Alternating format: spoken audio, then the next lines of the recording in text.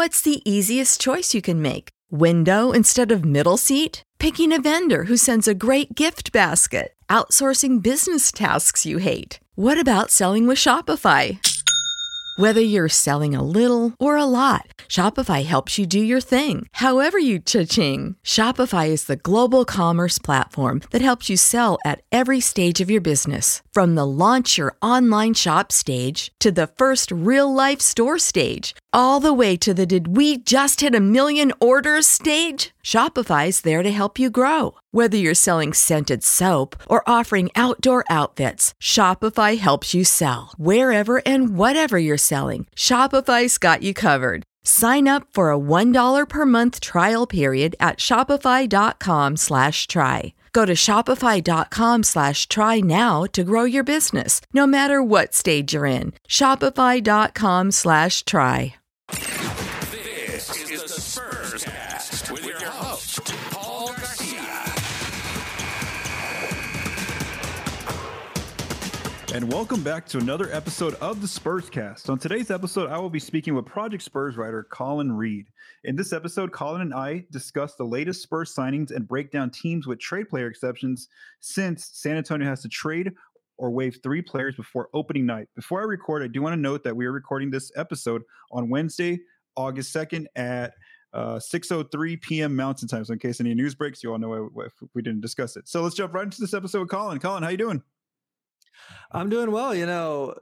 We still have stuff to discuss. We go deep into like the minutia and stuff, and that's fun and good. USA basketball is about to start not too long from now, but honestly, I've been so glad to have at least somewhat of a break. I've been like diving into Pikmin 4. I've been loving it. It's been great, but it's so interesting because even you and I, like, we get so into it that like this period from like July 15th to September 1st is kind of like, we still have things to talk about like we're going to do today, but it's a little holiday and it's kind of nice and rejuvenating. It's very needed when it's basically a 10.5-month sport. Yeah, for sure. And especially the fact that like right now, like I'm in the bi-weekly mode of recording the Spurscast. So I don't have to do an episode every single week. Because there's not much news going out. But there was just today. On our first topic, I'm gonna talk about some cap nerdery that you and I would definitely enjoy here. So that kind of made sense here.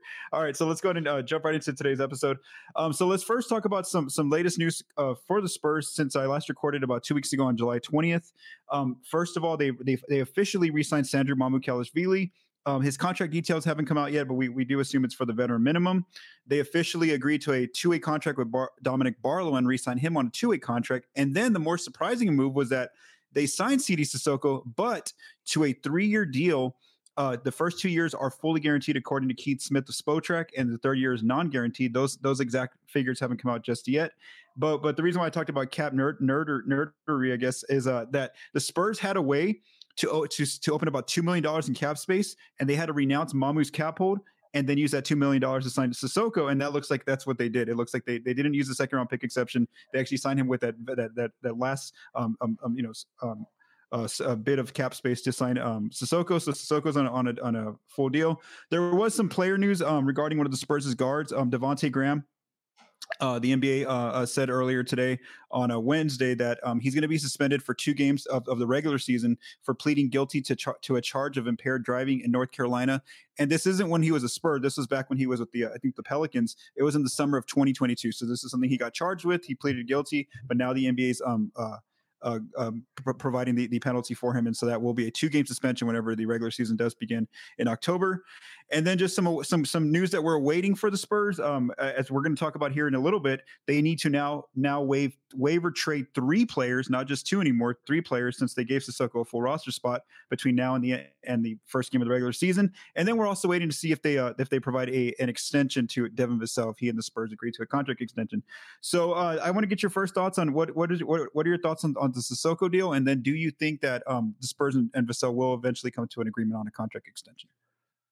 Yeah, so I think of players who were second round picks that the Spurs gave guaranteed contracts to before their first season.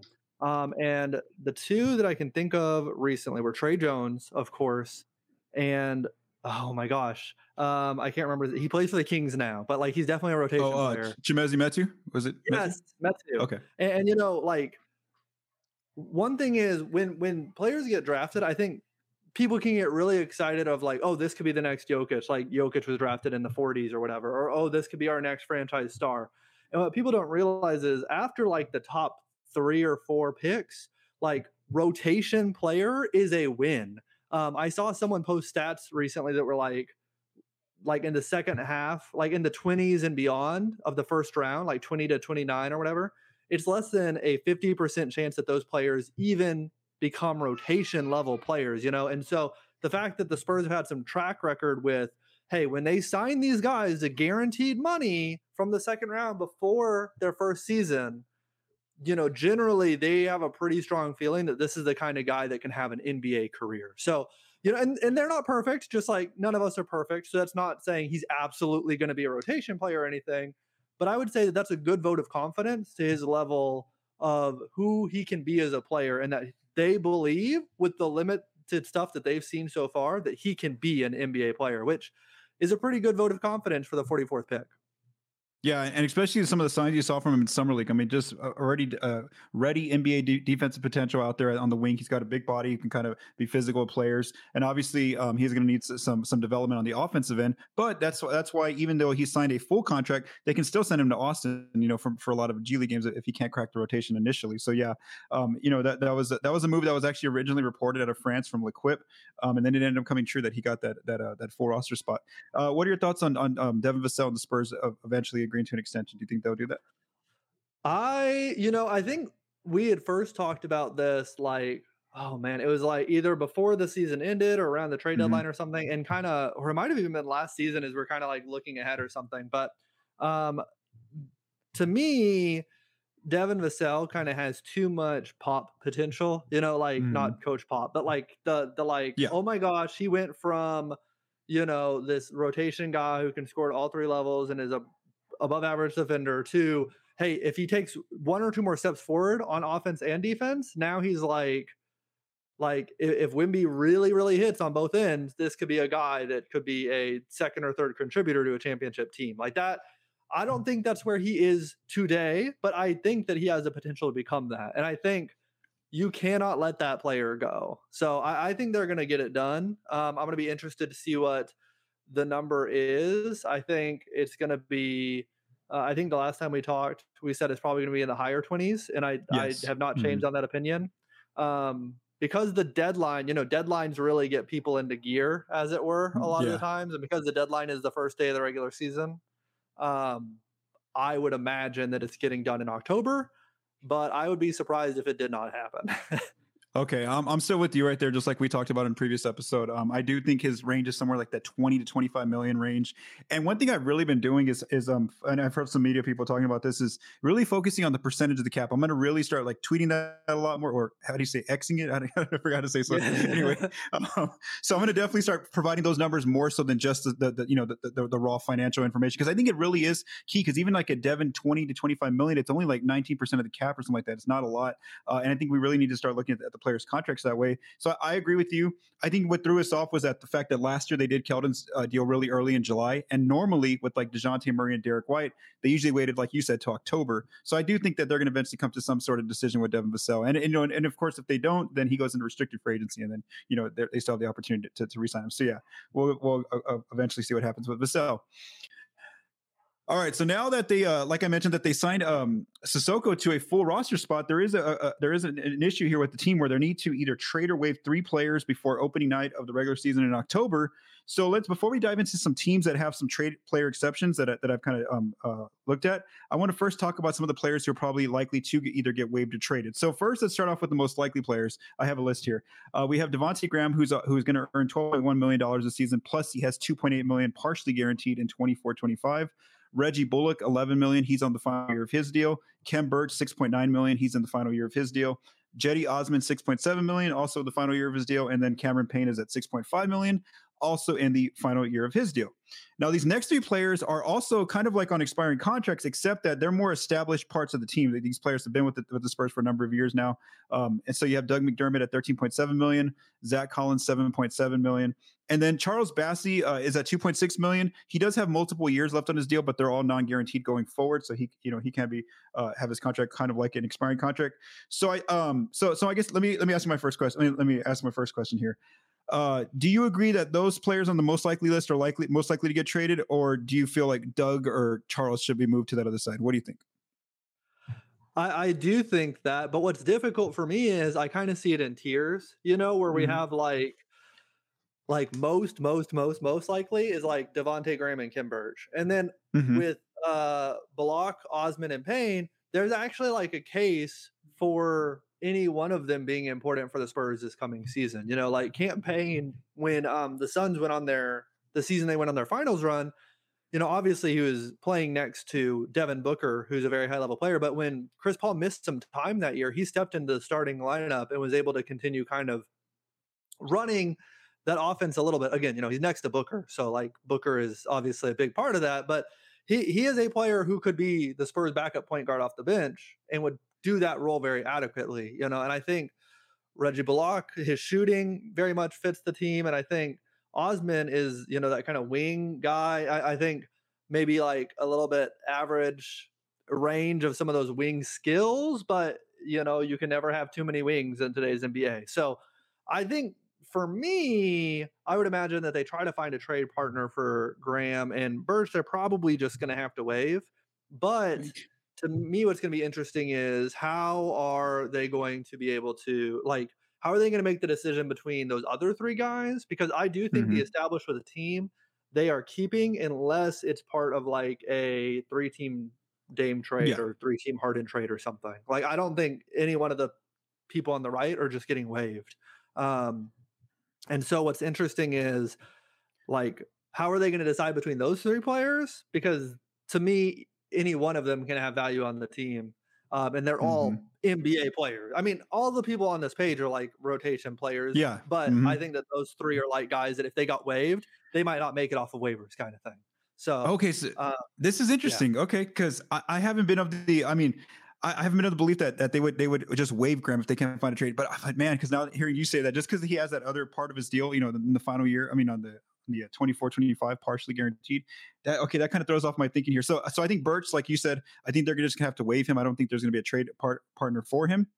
And then it gets tough because, like we said, there's two other players that need to get traded or waived. So before we answer that, we'll go back to this question a little bit. I actually had it on my notebook, but it's pretty far away from the mic, so I'm probably not going to go get it. But I had like a list of my final outcome here, or like predictions. But let's first jump into the teams, though, Colin, that have some trade player exceptions. So let's first begin with some teams with trade player exceptions. We're going to go through a few teams here. Some we won't go into detail just because they're involved in some other trades right now, most likely. So the first team is the Atlanta Hawks. They have a $23 million trade exception, so they could basically take in any one of these players on the list. They are $7.8 million under the tax, so they're kind of just disqualify some of the players like that are over that amount, like Reggie Bullock maybe, a player making $11 million, so he's probably off their list because if you're the Hawks, you probably want to stay under the tax. They also have 15 players on guaranteed deals, which means that if they were to bring in one of these Spurs players with the trade exception, they have to waive somebody as well on their team. Now they don't have too many second round picks without any kind of restrictions. There's only a 20-30 second rounder that they have that doesn't have any restrictions. And then I could see them being a team who maybe looks at Cam Payne just because he would compete with them. Their only backup point guard behind Trae Young is Patty Mills right now for that backup spot. Then we have the Brooklyn Nets, who have a $19.9 million trade exception. Again, can also can take in any one of these Spurs players into their trade exception. They are $10 million under the tax. They have one open guaranteed spot. And then they have multiple second round picks that with no restrictions. They have a 2026, 28, 29, and 30. I could also make the Cameron Payne case for Brooklyn, where maybe he competes with Dennis Smith Jr. for backup minutes. But other Spurs players, just because again the situation where those teams probably want to stay under the tax, I can't find a deal for them, to use that TP on any of those other Spurs players that we listed a while ago. What do you think about these two ideas? Yeah, and I think even with the Hawks, like that's getting them like fairly close to that tax line, and like that would take away some of their flexibility throughout the season, because unless all of a sudden in year 2 this DeJounte Trae pairing is really clicking, I would not imagine that they're going to have the go ahead from ownership to go over the tax, So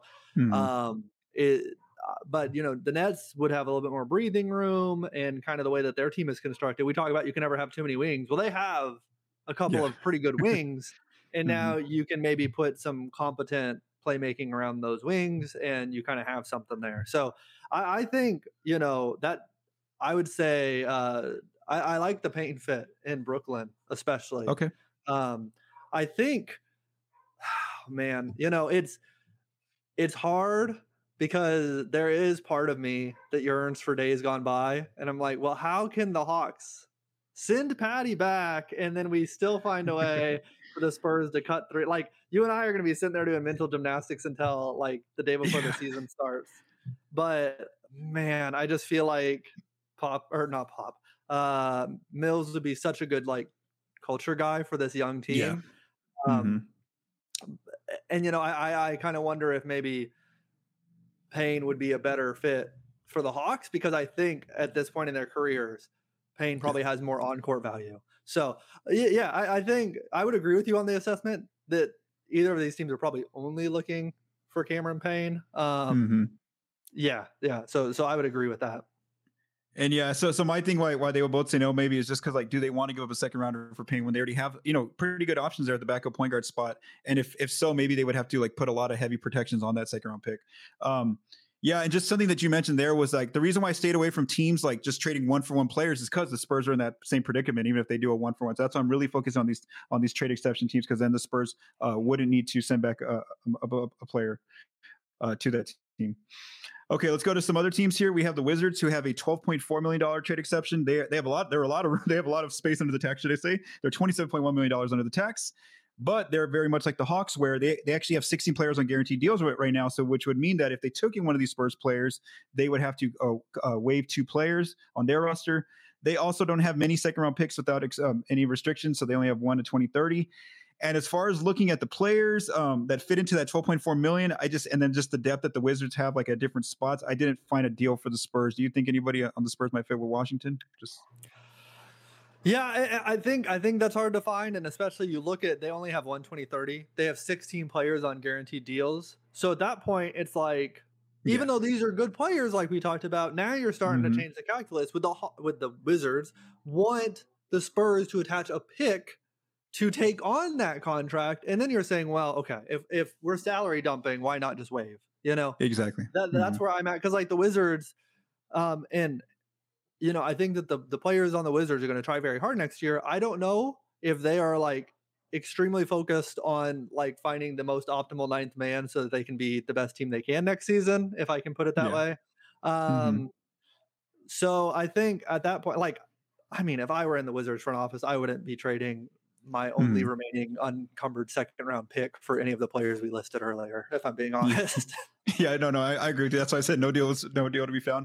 We're going to skip the Heat. The Heat do have a $9.5 million trade exception, but we know that they're in those Damian Lillard trade negotiations, so that could all change. So we'll skip the Heat. We're also going to skip Portland because they're also involved in the Dame negotiations. They do have an $8.3 million trade exception. Let's talk about the Pacers, though. They have $7.4 million in cap space still.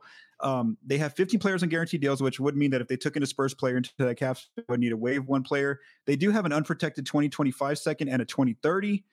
I couldn't find another. I'm at the issue here. I couldn't find a Spurs player that quite fit with them. I do think Reggie Bullock would be nice for them, but they just can't fit his salary. He makes too much money. He makes $11 million, so it just wouldn't work. I couldn't find any other deals. What do you think about the Pacers? Yeah, I think it's hard on any of these rosters that are already kind of up against the roster limit. And I'm gonna, I don't know kind of the second half of the Pacers roster all that well, to be honest. So I'm not sure if there's any players that they, again, we're talking about at that point, if they have to send a player back for salary matching, now it'd have to be a 2-for-1 deal for it to make sense. There might be some waiving involved even for good players. As we go through this exercise, you would think, oh, well, trading them would be best. But, I mean, how are they going to get there? Okay, and then the last 2 teams. So we have the Memphis Grizzlies. They have a $7.5 million trade exception. They are $13.4 million under the tax. They are in a tough spot. They're actually in a worse spot than the Spurs. They have 17 players on guaranteed deals. So then if they took in a Spurs player, they would need a waive or trade 3 players. They only have 1 unprotected second rounder at 2030. I could not find a deal with the Grizzlies. And then the Knicks, they have a $6.8 million trade exception. They're only $4.7 million under the tax. They do have a lot of room on their roster. They have only 11 players on guaranteed deals, and they have a bunch of second round picks. But again, the problem there is that, do they want to go over the tax to bring in a player who's basically making maybe like a Jetty Osman, a Ken Burch, or a Cameron Payne? Those are the only players that would even fit into that trade exception. So again, I couldn't quite find a deal with the Knicks. Do you agree with those two opinions? What do you think?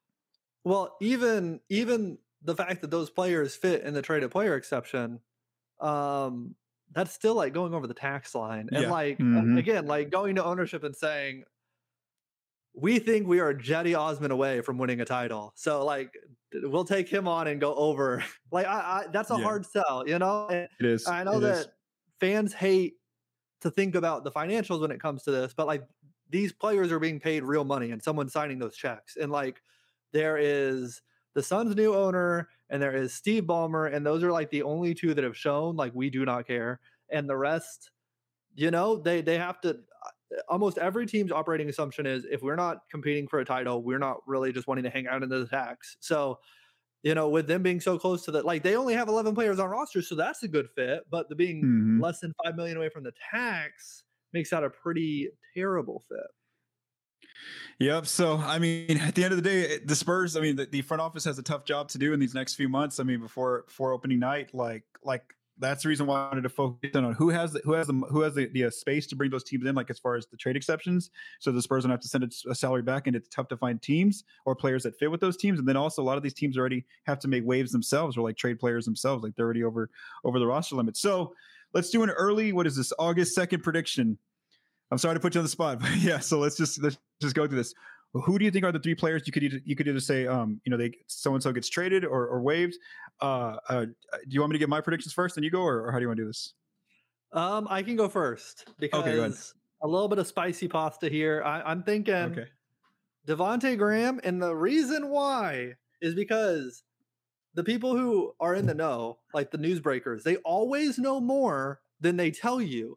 And I saw that today, and I don't remember if it was Shams or ESPN report. I think that was Andrew Lopez.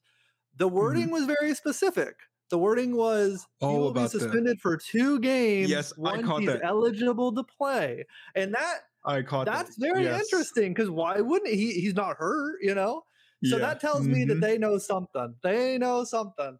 So I'd say Devontae Graham, Kim Birch. Or waived, you said, right? Waived? Yes, waived. And then, and actually, sorry, this goes back to the Knicks real quick.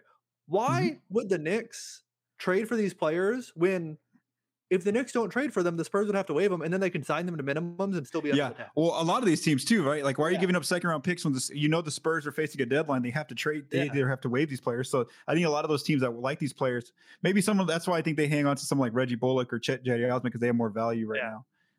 So who's your third player?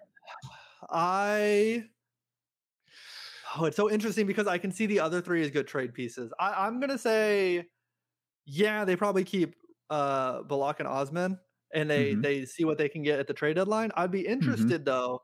One of the things that they were talking about, I was listening to Dunked On's like off-season grades or whatever, and one of the things they mentioned about the Barlow two-way thing was they said, well, I wonder if sometime throughout the season when they trade one of these players, maybe it's a 2-for-1 or something, they open up a roster, like they kind of have made a wink with Barlow to say, hey, sometime during the season we're going to open up a 14th spot and you're coming on into that spot, because I do think, and that's something you mentioned before, like that idea.